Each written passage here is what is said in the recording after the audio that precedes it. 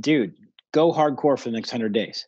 Freaking lose the crap out of that weight. I haven't ate anything in 5 hours, dude. I'm dying over here. Freaking I'm like mad. Michael Scott. I haven't ate anything in 4 or 5 hours. I don't know how I'm alive. Welcome to the Fringe Youth Worker Podcast with TJ and Sunny.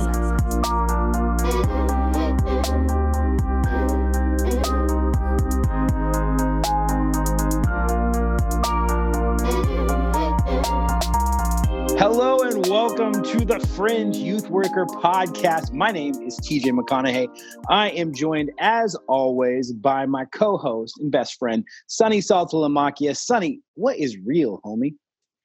Bro, TJ, at some point tonight, I didn't know if this thing was actually ever going to go. You were having all sorts of issues. Your thing was crackling. Then you got apprehensive about starting the show. I'm just excited that at 10:46 p.m. on the left Best Coast, we're finally starting the show. And we're doing a new format this week, TJ. I'm pretty excited. Yeah. We got it. First of all, we got a new segment, which is awesome. New segment. And we're going to ex-nay a couple old segments and go to a little bit cleaner format. So I'm super excited about that. What is our format for the night, Sonny? It's called Learning on the Go, TJ. Learning on the fly. Neither me or you is very good at the small details and prepping for life. We're much more learn as we go kind of people.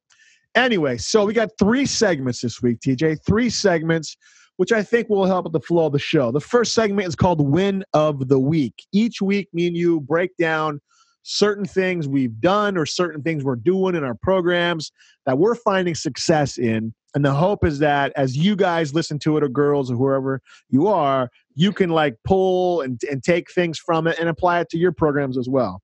The second segment, TJ, is my new favorite segment because it's new and we have no idea what it could be. It's called Tales from the Fringe, TJ. Tales from the Fringe. I like that.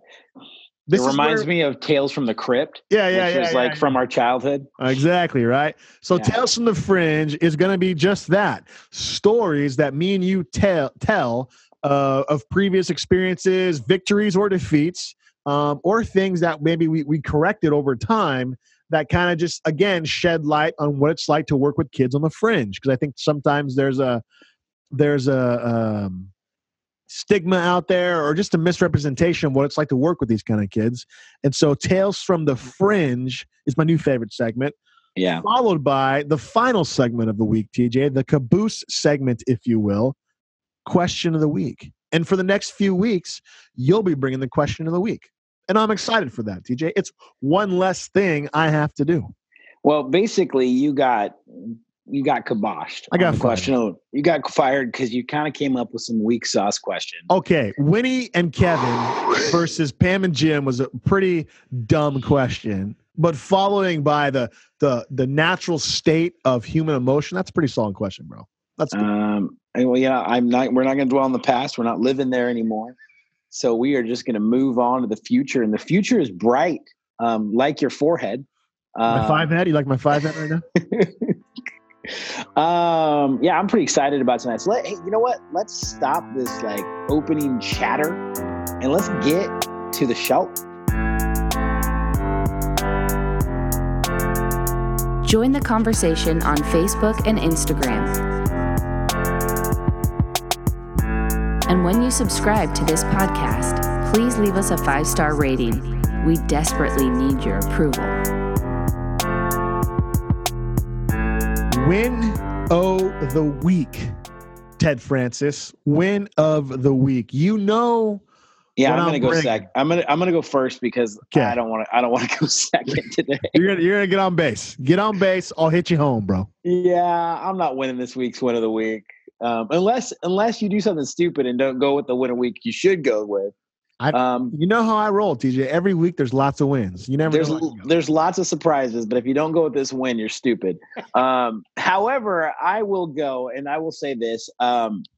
So I got to preach this last Sunday. It's traditionally known as Youth Pastor Sunday because it's the Sunday after Christmas, and usually like nobody wants to be at the church. So all the church employees have been completely exhausted at that point. And then there's like, who's going to preach? Well, the youth pastor gets to preach. Now, here's the thing is, I actually get to preach semi-regularly for a youth pastor, probably 3, 4, as many as 6 times in a year. But that was when the senior pastor was on sabbatical. So I got to preach this last week, and it was a really great opportunity, even though everyone was tired. And in our last service, I think there wasn't a whole lot of people there. Let's just say that there wasn't a whole lot of people at church the week after Christmas. Because they knew you were preaching, or just because of the time of the year? I don't know. I think it's just the time of the year, because if they hear that I'm preaching, they know what's coming. All those old ladies are showing up. I do well with the old ladies.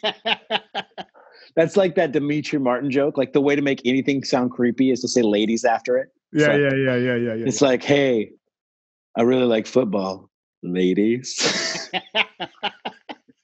Anyway, so I got to preach this last week, and it actually went really well.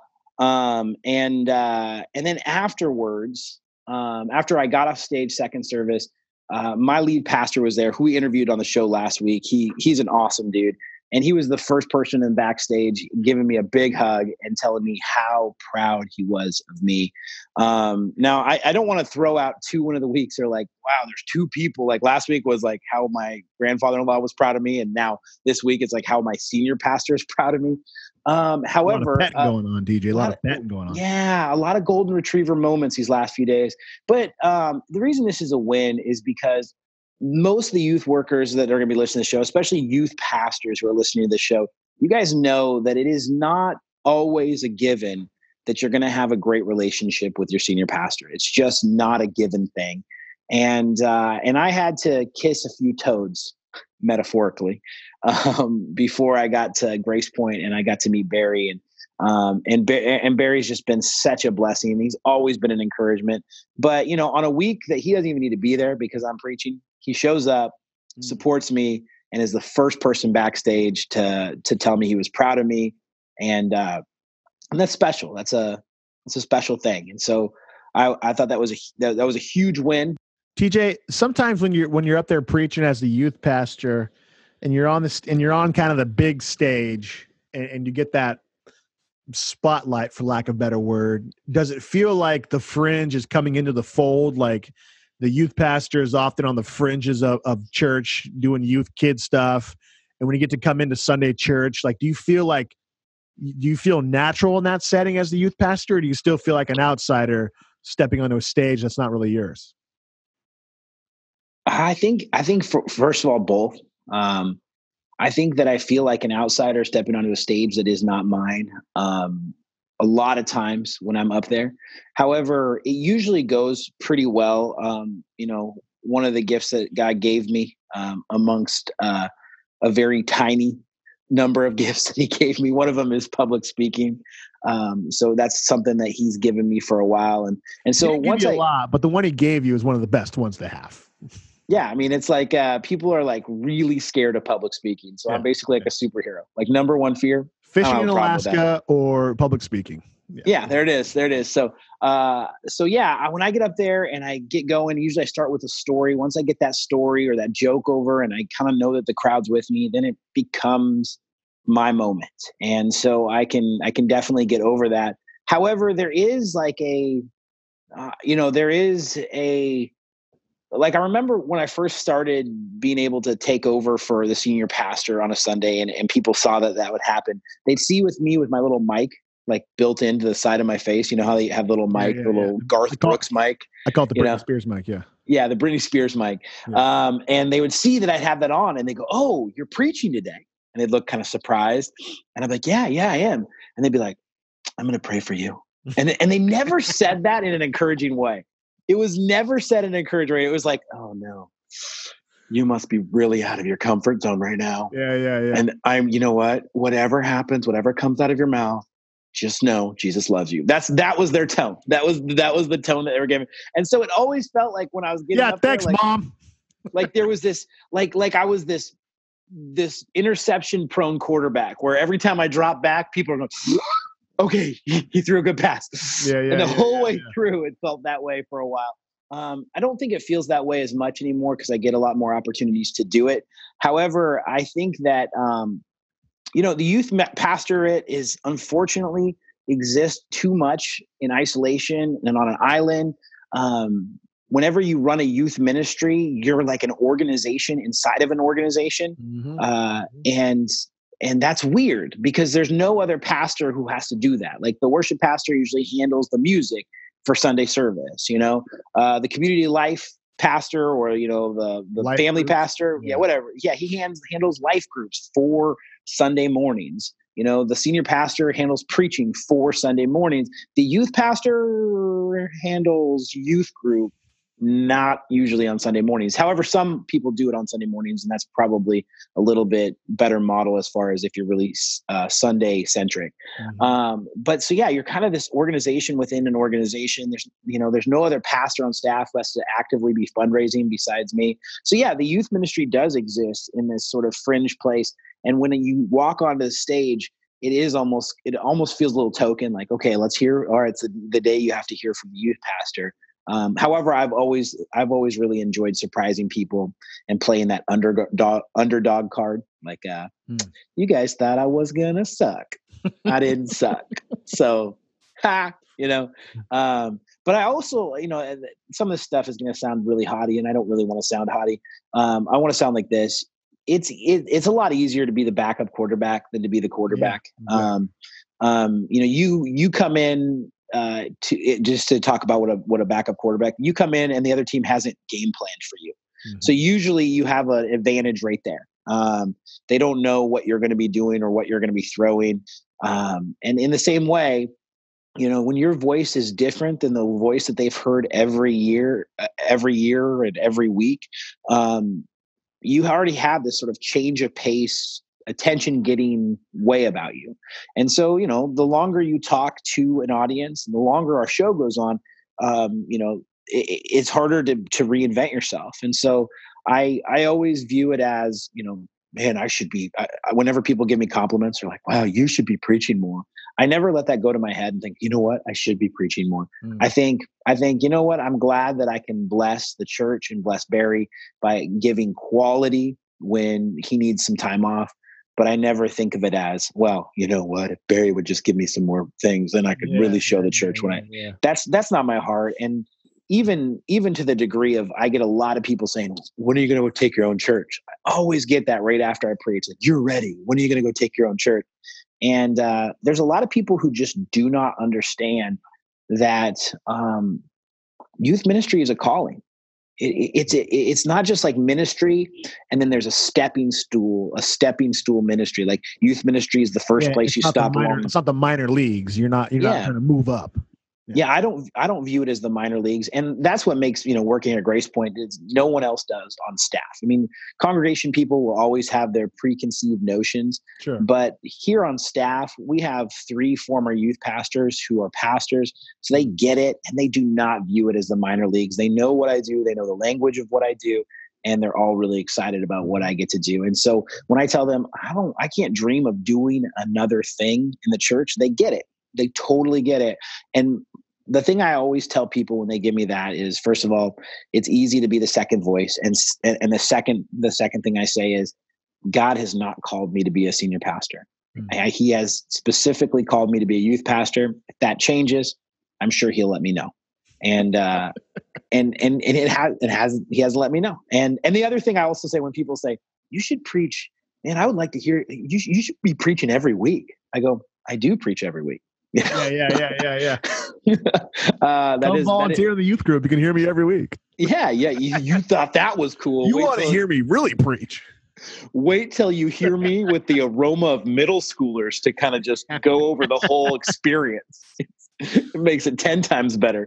So yeah, no, dude, that was a great experience. A lot of youth pastors know what I'm talking about when they say it's just fun to kind of get up there and share what's on your heart. So it went well. And having somebody like Barry, who's so supportive, backstage, first person to give you a hug, that's special. And I think that's super cool because, I think sometimes maybe it might be hard to step back, let somebody else come in, deliver a great message.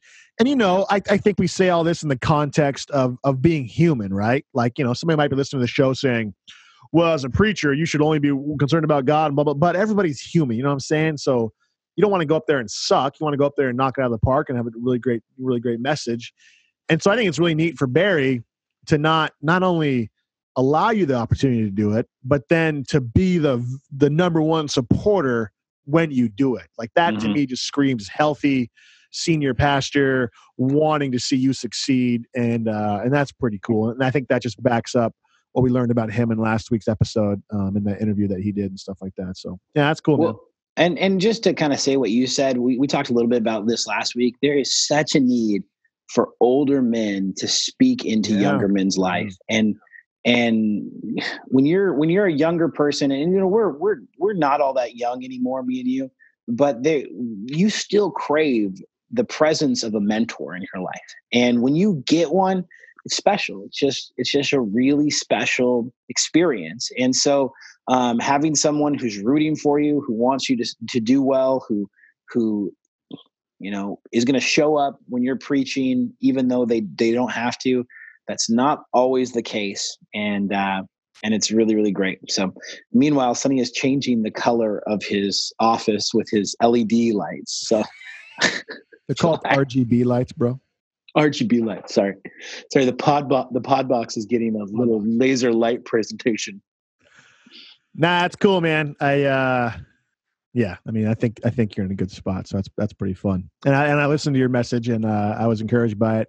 And I think you made some great points there and stuff. And so if you want to listen to TJ's preaching on the big stage, what do they go? GracePointChurch.com or GracePoint Kitsap or what? GracePointKitsap.com, and you go to sermons, you'll get there. If you go into Vimeo, you can also type in GracePoint Kitsap and you'll find us there. If you follow me on Facebook or Instagram, you will eventually find that sermon too. Is YouTube Orthodox and Vimeo is Reformed? Is that how the split goes or what? I have been begging us to switch to YouTube or to Facebook Direct. Like those are the two I think would actually, Vimeo, but that is a different conversation and it is not my department. However, I do not know why we're still on Vimeo. So, all right, Vimeo. TJ, that's a pretty good win of the week. I feel like your wins of the week are very wholesome and like these full house moments where it's like, and like they're good. They're solid. They're also pretty self-aggrandizing most of the time. Well, wait till you hear what I have to say.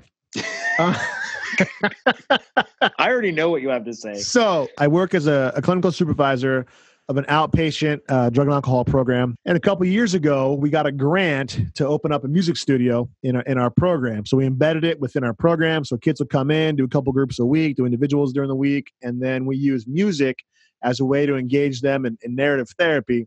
And so instead of having a 15-year-old kid journal about the difficulties of his life, because what kid wants to do that, I make beats, rap beats and stuff like that. And I say, all right, now write some lyrics about the difficult things of your life. And then they rap them to the song. We post them on SoundCloud, and it kind of has this, it's been cool. It's been a really kind of neat part of our program.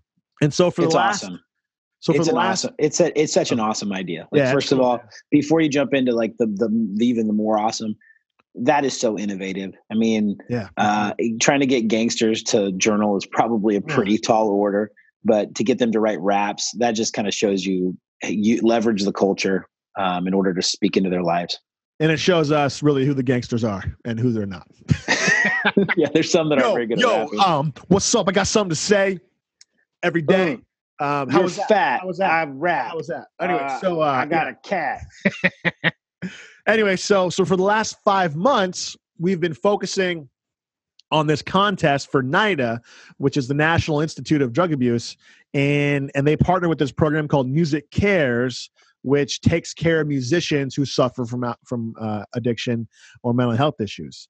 And every year they put on a contest, and basically the contest is kids aged from 14 to 18 can create a song and then send it to them. And then the winner of the song gets 2 free passes to the Grammys, gets to go down, obviously, to the Grammys, gets to go backstage, watch a rehearsal, 2 tickets to the Grammy Museum, gets to go out to lunch with the people from Music Cares, and gets to tour a really famous studio down there in L.A.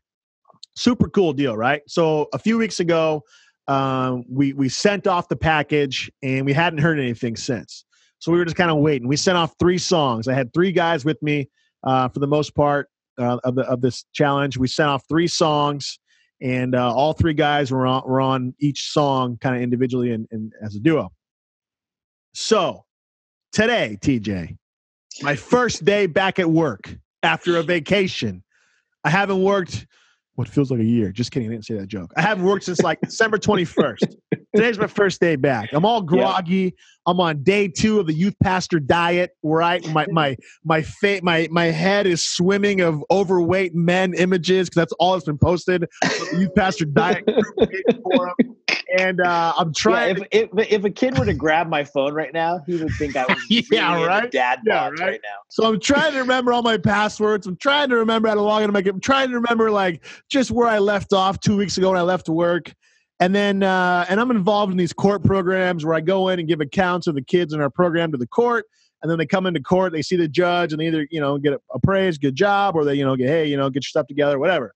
So I'm in the court staffing today, right, TJ? I'm in the court staffing with the judge and the coordinator, several POs, the DA, the lawyer, and stuff like that. And I get a call, TJ. I look down at my phone, and it's a call from Santa Monica. TJ, this isn't Michael Douglas calling from Falling Down. This is a call from Santa Monica where we sent the package. So I'm like, and this is the middle of a very serious conversation, right? And I look at my phone, I go, oh. I go, this is either a prank call or like somebody telling me my car insurance is expired, right? Or this is the thing. This is big news. This is big news. So I grab my phone, I sneak out of the courtroom and go into one of the consult rooms, and I just go, hello? And then it was like, hi, is this Sonny? And I go, and I'm like, instantly my heart starts beating. I'm just like, oh man. And then she goes, hey, this is Erica Cruson from Music Cares. And I knew her name because I've been sending her emails back and forth about the contest. She goes, hey, I just wanted to let you know that blank and blank, I can't say the names on the air, that so-and-so, that they won. And I was like, I'm like, what? I'm like, won what? I'm like won? And she goes, yeah, they won the whole thing. They got first place. And I'm just like, dude, you talk about like, I haven't been that excited in like, dude, I can't even remember. I love my kids, and having your kids is a day of excitement, but that's a lot of stress involved in that. Yeah. This almost Trump. This is just like pure like enjoyment. And I found myself, the very first thing I said, very professionally and very Christianese, was no effing way. But I said the word. I just go, no effing way. Are you serious? And she goes, yeah. And I'm just like, dude, I couldn't even breathe, man. I was just like, and she's cracking up, she's like, yeah. And then, and yeah, dude. So here's how it works. So then three kids sent in 3 songs. 2 of the kids worked on one. One of those kids and the other kid worked on a second. And then one of the other kids worked on one by himself. 2 of the kids won first place, but then the other kid ended up winning third place as well. All 3 kids that had worked on the project with me for 3 or 4 months ended up winning, and now we're all going to be able to go down to LA go to the freaking Grammys, dude. How cool is that? How cool is that? And one of the guys who won the contest was literally in one of the psychiatric units at the hospital 4 weeks ago for having a manic episode, schizophrenic or schizoaffective. And now he gets to go to the Grammys. And so it's like another kid, no hope, a lot of stuff at home had happened to him. And now he gets to go to the Grammys. And the other kid is just turned 18, not a lot going for him, at home. Works at Taco Bell. He gets to go to the Grammys. So like, talk about like the epic fringe moment, right? You get to dude. 3 kids, put them in like a fringe-centered program, leveraging culture and all that kind of stuff, and it pays off, dude. Like, that's awesome. The whole entire time we were doing it, it was like, somebody's going to win and somebody's going to lose. It was kind of trying to keep that even keel. You didn't want to get too high, and you want to have confidence in yourself, but like, dude, talk about just epicness. Oh, my goodness, dude. So then, check this out. So then after I found out the phone call, I go walking back into the stuffy courtroom meeting, right? And I'm just like this, just like, hey, how's it going? And finally the DA goes, what's going on? So I tell her, and they're all ecstatic. And so then we arrange it to where when the kid, because one of the kids is in the program that won, right? Yeah, so when he came into court today, the judge is going through. He actually had to go to court today. He had to go to court today, right? So the judge does her normal rounds with him, right? Like, how's school? How's work? How was your Christmas vacation? And then she goes, hey, I heard you entered a contest with music. Have you heard and he goes, yeah, we entered it, but we haven't heard anything. Man. And she goes, are you sure you haven't heard anything? And he goes, yeah, I'm sure. And then he kind of does a double take to his mom, and he says, Mom, I've been telling you to tell me if you hear something, right? He almost like gets mad at his mom. It was funny because she knew, and we had worked it out, so she wasn't going to tell him. So she goes, actually, I have heard something. And he goes, wait, what? And then she just goes, you won. You won first place. And like, you can tell he didn't know what to do, dude, because he was in the middle of court, but he was so excited. It's like looked back at the judge, he looked over at me, he's like, oh, I knew I'd win. Said something like that. And then he gave his mom a big old hug, and everybody in the court started clapping for him. Came over and gave me a hug, and like, dude, how cool is that? Oh my gosh, man. Setting like court that is normally a very scary place for kids, especially if they've seen family members get locked up or they themselves have been locked up. And he gets to be praised in front of all of his peers and all the legal people around him that he's going to the freaking Grammys, bro. Like, dude, epicness, TJ. Epic. Dude, what? Okay, just so good. First of all, so good. We're not going to do a poll this week. I'm going to go ahead and forfeit. You won the week. Well, that's what I did it for. That's the only reason I did it. That's right. You started this 2 years ago when you knew that we were going to have this segment on the show. Yes, exactly. But man, what I love about the story, first of all, you know, I had a pretty good feeling that you guys were going to win. I just knew it because I know your beats, I know your kids, I've heard some of the songs, I know this stuff, and I just know what you're doing down there in Oregon is special. It's just a special thing that's happening over there. And so I just kind of was like, this is going to happen. This has got to happen. And then when it did happen, I just love how you didn't just like, it wasn't just your moment, you know, like this is the cool thing about the way you did this. Like, here's a setting that's usually kind of scary and you know, it's the system, man. It's the system. These kids don't want to be in court. They don't want to be talking to a judge about their sobriety. They don't want to be there. And so they're sitting there with their mom. They're dressed up more than they're normally needing to be dressed up. And he's going through his things and it's like, it's the DA is in on it. The judge is in on it. His mom is in on it. You're sitting there, you're filming secretly, the whole thing. And it's crazy that all these people, and this kind of goes to show you like how many fringe youth workers are really out there, because there are people in the system, and you're part of it too, you know, that they didn't get into this to screw kids in the system. That's not what they were trying to do. They weren't trying to mess up kids. However, that does happen, you know. But so then, you know, they hear about this thing and they're in. They're like, man, we're in. We want to be part of this. This is going to be awesome. This is going to be epic. He's going to be so surprised.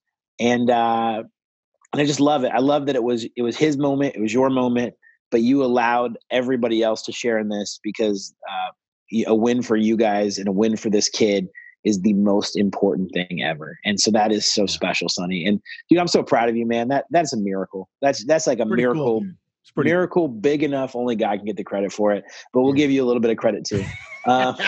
No, definitely all the Lord. And, you know, I just think back at, you know, all the years I was playing music and doing things and, you know, was in bands and stuff like that. And I think we played with Falling Up one time in front of like 700 people, and that was pretty cool. But this moment completely trumps that moment because this was like, you know how they say giving a gift is better than receiving a gift? Yeah. So this was that. This was like, I've had some cool experiences musically, played with 7 Day Slumber and all those kind of bands back in the day.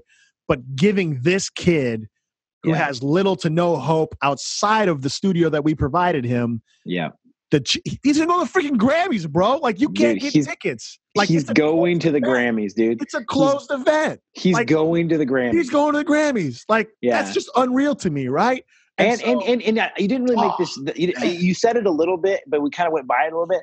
Every kid who worked on a song with you ended up winning something of this competition. So everybody who was in that, everybody was on, and I prayed for that. Is going for you.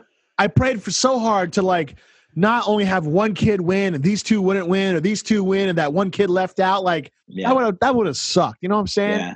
So the fact that like all three of them won, it's like you said it. It's a miracle big enough only God gets the credit for. Yeah.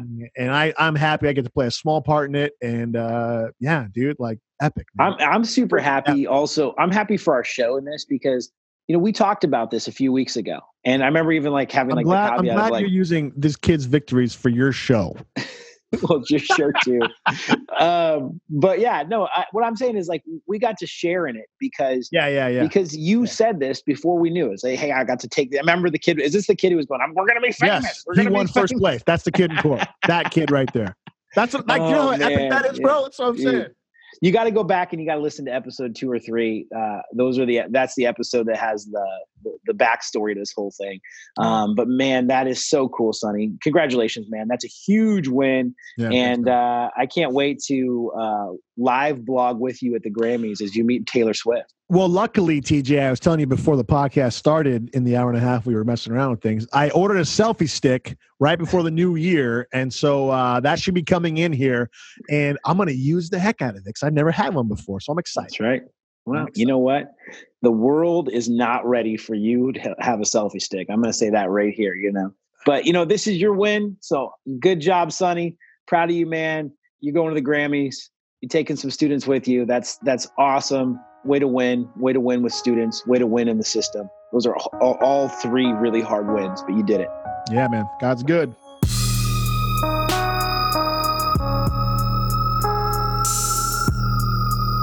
Tales from the Fringe. Maybe we'll come up with some cool, like, dark theme music for that or something like that. I hope so. I hope it's better than what you just did. You know what? It's probably still going to sound cool because you're going to have some beat next to it. Yeah. I got some dark beats I can do that. Tales from the Fringe. All right, TJ. So new segment, Tales from the Fringe. This is where we'll just pull stories out of yesteryear, and we'll share them in an effort to like just talk about what it's like working with kids on the Fringe. And sometimes it'll be to maybe dispel stigma. Sometimes it'll be to give you insight of what it's like to work with kids on the Fringe. Sometimes it'll be heartbreak about what it's like to work with kids on the Fringe.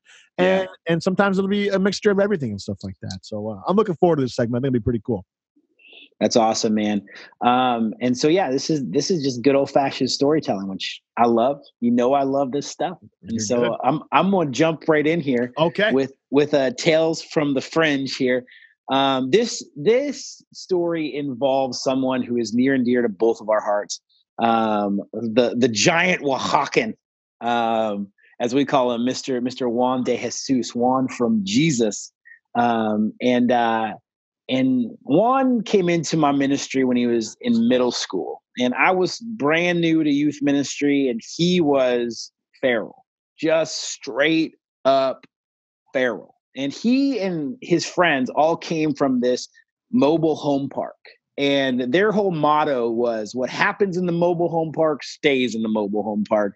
And that was, you didn't want anything that was coming from that mobile home park to be said, because it was some pretty sketch things happening there.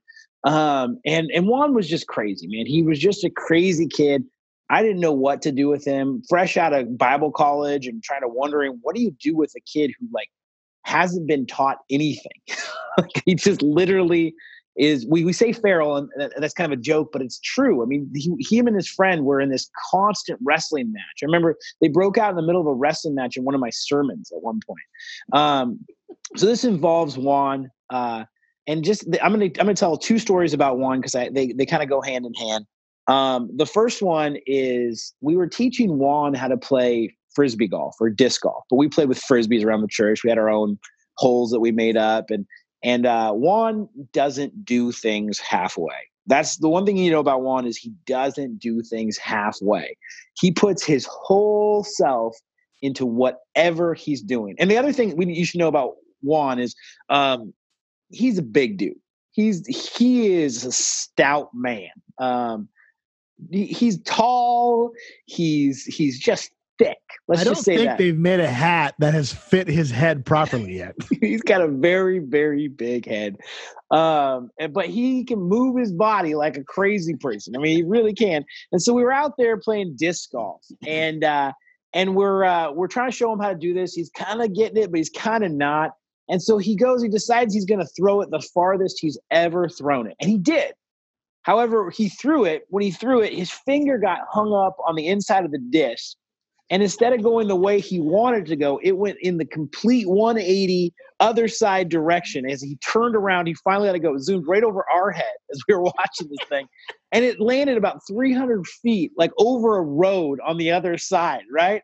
And we were all kind of laughing. And he looked really kind of embarrassed because he didn't know what to do. And he was an awkward kid. And I looked at him, I go, what was that? And he looked at me just in deadpan, straight face and went, the devil tickled me.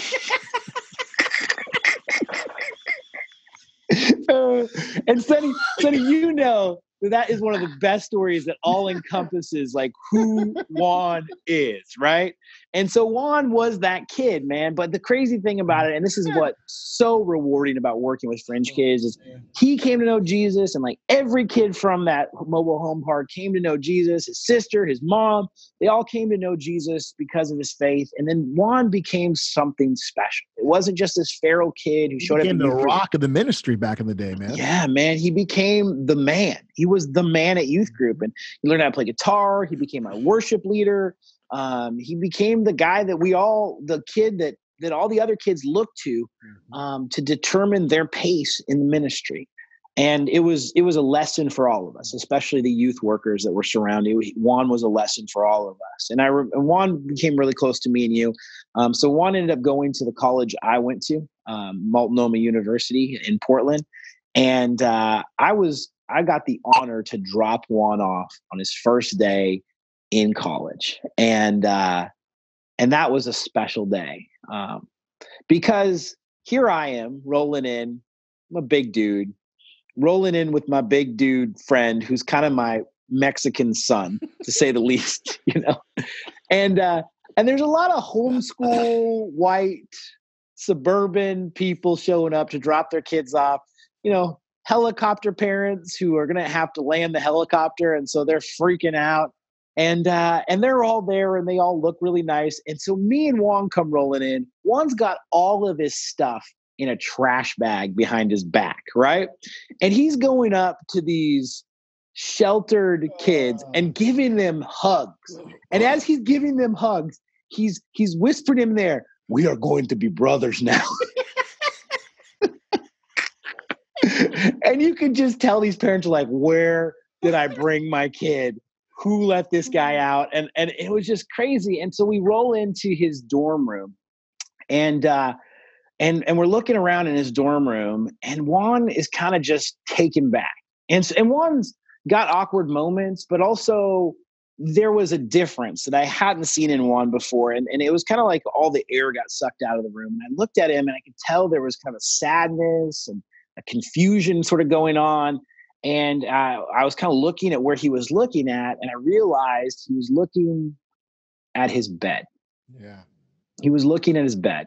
And for a lot of people, that's probably not a very significant thing. But growing up where Juan grew up, Juan never had a bedroom and he never had a bed. He slept on the couch. That's what Juan did. And so Juan, day one of college, is looking at his very own bed.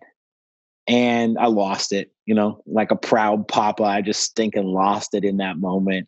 And I was just like, praise the God who brought this kid out of the mobile home park to the place where he's going to take over the world here at Multnomah.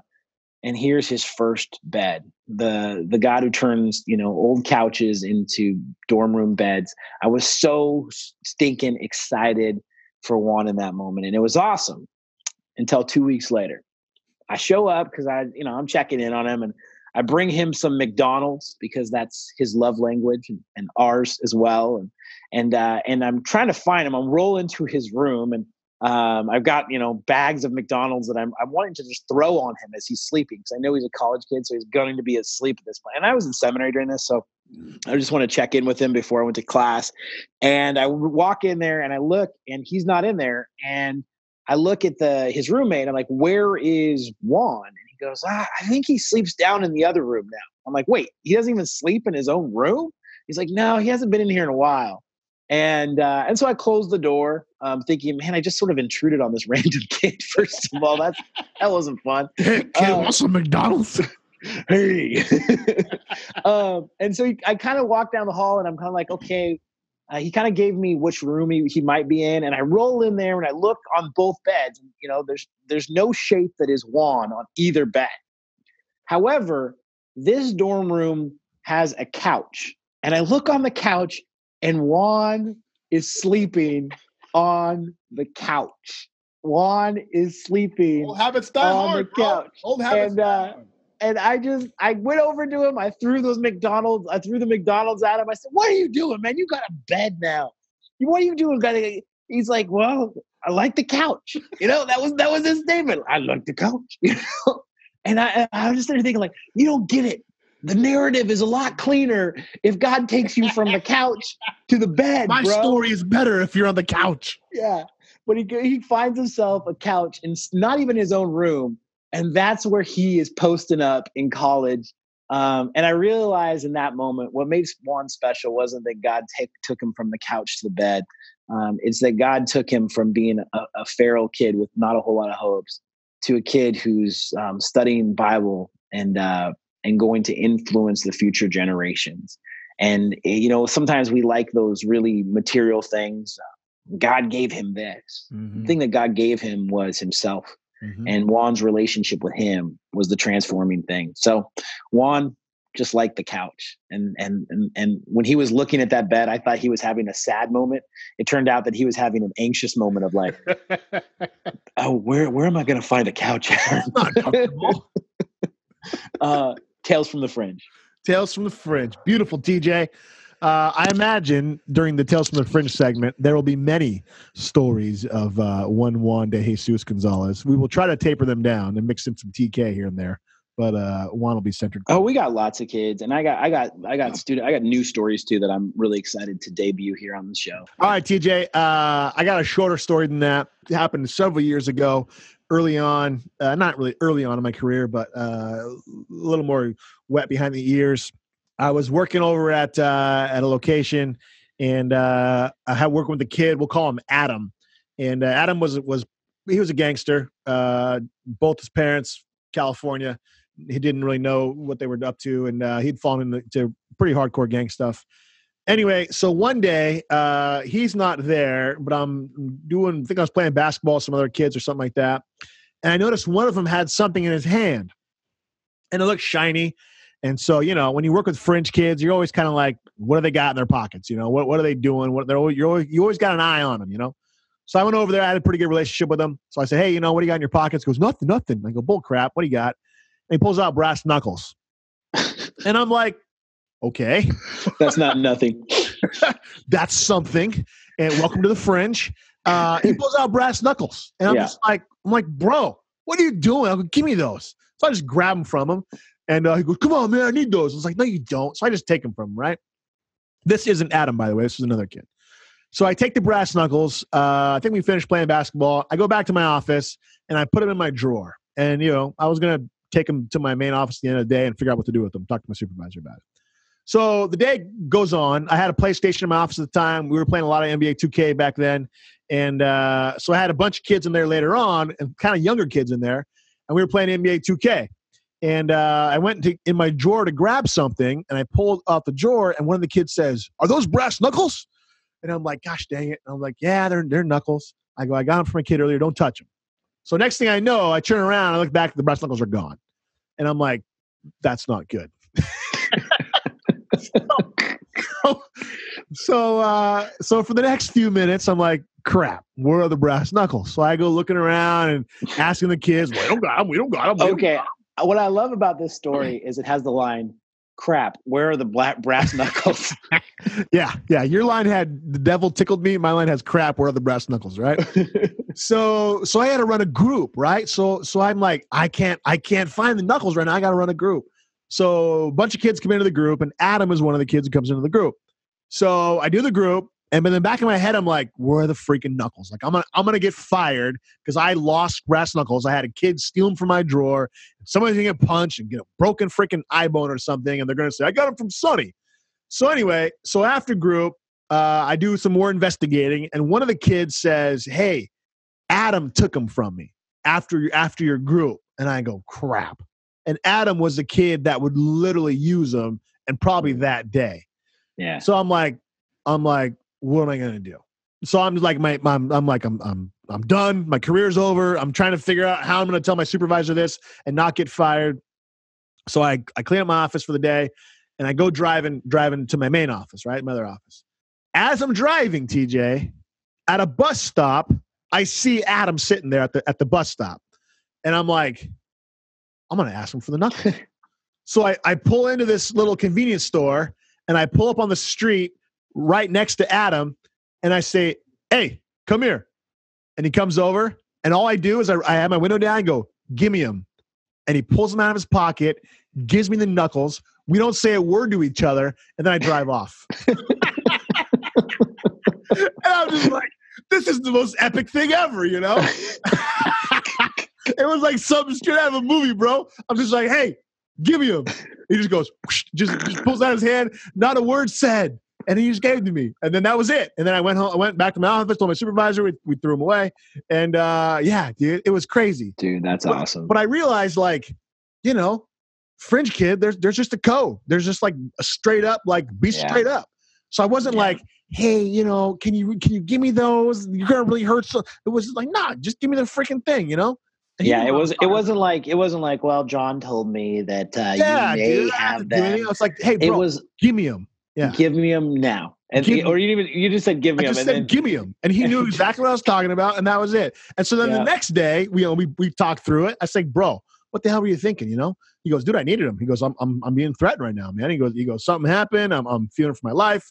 I needed protection, and like, it was like one of those moments where, like, if you're not familiar with fringe kids, it could scare you, but like, you're in the moment with them, and stuff sometimes happens, and you got to be aware to just be in the moment with them and say, all right, you know, I can see that, you know, you're scared. I can see why you would take them. Here's why you shouldn't take them, but how can we, you know, help you be safer and stuff like that. So there was no like punishment or consequence for doing it.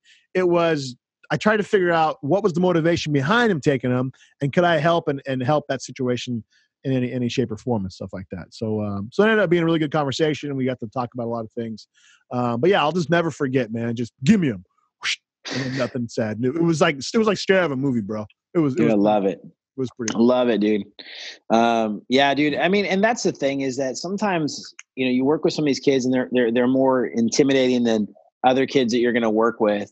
However, you know, once you get through that thick exterior, you realize that these kids are human beings, and they need people to treat them in ways that other human beings would treat them. And I think that sometimes our fear dictates how these guys go through the system, and, you know, and that sometimes is sad, but good for you, Sonny. Way to know the code. Way to know how you're supposed to handle that situation, and way to not get fired. I mean, that's another win in that situation right there. Is a way to not get fired. Yeah, right.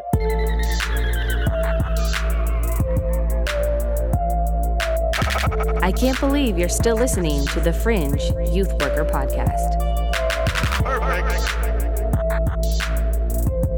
Okay, TJ, last segment of the show. This is your pregunta of the week. This is your segment, bro. Well, I'm gonna let you take it from here, TJ. I'm ready. I'm coming in hot. I'm coming in hot. Dylon. Because I spit hot fire. If you know that reference, go ahead and post it up on the Facebook page, and we will give you a shout out for you, because you shouldn't know that reference. You shouldn't know that reference, but if you're on the fringe worker, you should know the reference. Yeah, one of those two things. If you're homeschooled, definitely you should know that reference. If you're on the fringe and you're fringe worker, you should know that reference. Anyway, yeah. So the question I have this week, Sonny, and you're gonna like this question. All right. In youth work, now this can pertain to church youth work or to your context of youth work, which is not in a church. What is a phrase that when you hear it, it instantly ticks you off? It instantly makes you mad. It's a grouping of words. It might be a cliche. It might be something that's just said way too much in your field. But when you hear these words clumped together, you're just instantly like, no, not today. Do you have one, or do you want me to go? You're the one who prides yourself on being off the cuff. I don't pride myself, bro. I just like off the cuff more. Off the cuff more. I got two that came to my head. Okay, got it. Okay. The first one that came to my head, especially in the addiction field, counseling field, is this. Don't work harder than the client. It's like they're coming to you because their lives are in disarray. What do you mean don't work harder than the client? Like, of course you're going to work harder than the client. You're going to help them get to a point where they can eventually work for themselves. Yeah. But it's like, you're talking to a colleague, oh, I was trying this and trying that and trying. Sounds like you're working harder than the client. I'm like, no, dummy, because I care about them, Can't stand that one. But another one that I hate, especially when it applies to fringe kids, is he should know better. Yeah. You know what I'm saying? Like, how do you know? Do you know where he grew up? Do you know what his parents were like? Do you know what they taught him? Right? I was in court today with a kid whose mom was calling from prison to represent the kid in court. Like, that kid should know better. Like, give me a break, Yeah. I once had a girl at camp write on her reflection statement, hey, Mom, I forgive you for not being there to teach me how to do my hair, let alone all the other countless things that the mom forgot, right? And so often when you work with these fringe kids, you want to judge them and discipline them. And it's actually the exact opposite thing they need. They just need to be loved and accepted for who they am, and then provided the right context to learn what to do and what not to do and stuff like that. So it's like those two phrases really, really tick me off, bro. Probably the second one more than anything is like, he should know better. Like when you mess up, dork, why you don't know better, So those are my two. Yeah. I have two as well. One of them, we went a whole episode without mentioning the internet, which is a really good thing for us. That's why we changed up the segments, bro. Yeah, we were just going hard on youth pastor forums, and because we can't get through an episode without mentioning it, I'm going to mention it. Right? Come on, T. We almost made it the whole way. We almost made it, but it's something that really makes me mad, and it's this. When guys on the internet, especially youth workers, they post a question on there, and the forums are filled with questions, right? And at the end of their question, which may or may not be good, it doesn't matter. I know where you're going with it. They're they leave with this, and go, ... and go, right?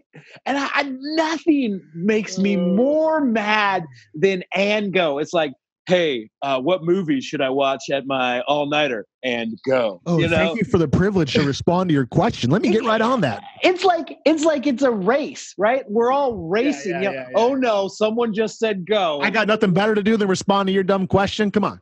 Let me just drop everything that I'm doing and get on this race to answer your question and go. If your question is good and it's relevant, it's going to get answered. There's going to be people who are going to line up to answer your question. Well, I wasn't going to answer it, but since you said and go, now I feel challenged. I'm going to go. Yeah, it does. There's nothing more presumptuous than I'm going to presume that what I just said is such gold that you're going to want go.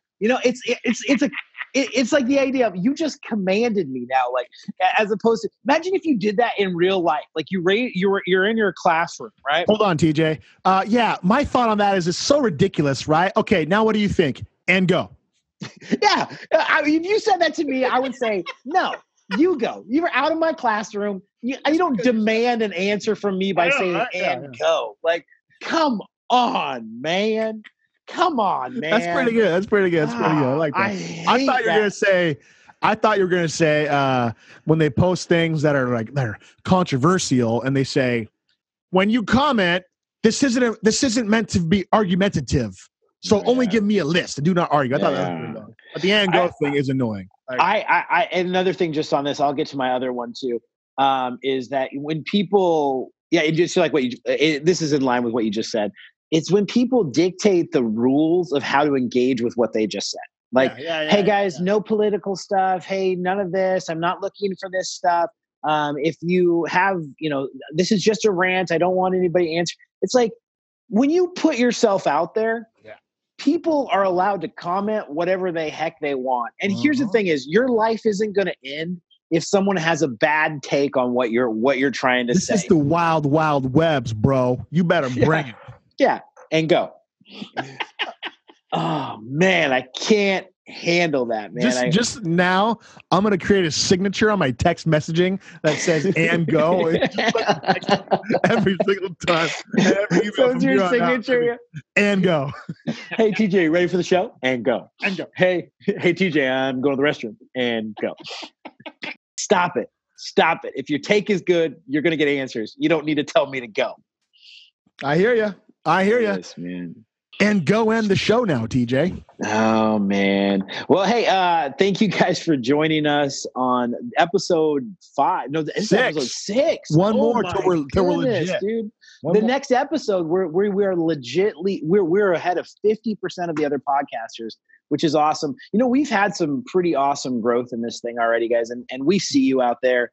Oregon, Washington. Washington is our number 1 listener. Oregon's number 2. California's number 3. And the second country that's listening to me and you next to the United States is the Czech Republic. Republic, bro. We see you out there, Czech Republic. We don't know why. A lot of fringe workers out there. A lot of fringe workers in the Czech. Yeah, we don't speak any Slovakian language, but I wonder if it's because my last name is Saltolomakia in Slovakia. I wonder if it's like missearches on the internet or something like that. Maybe there's just a couple of people out there like, what is this? Fringe youth worker? I don't know. I'm listening to it. This guy has loud, obnoxious voice. What is it? Okay, I will subscribe. I don't know.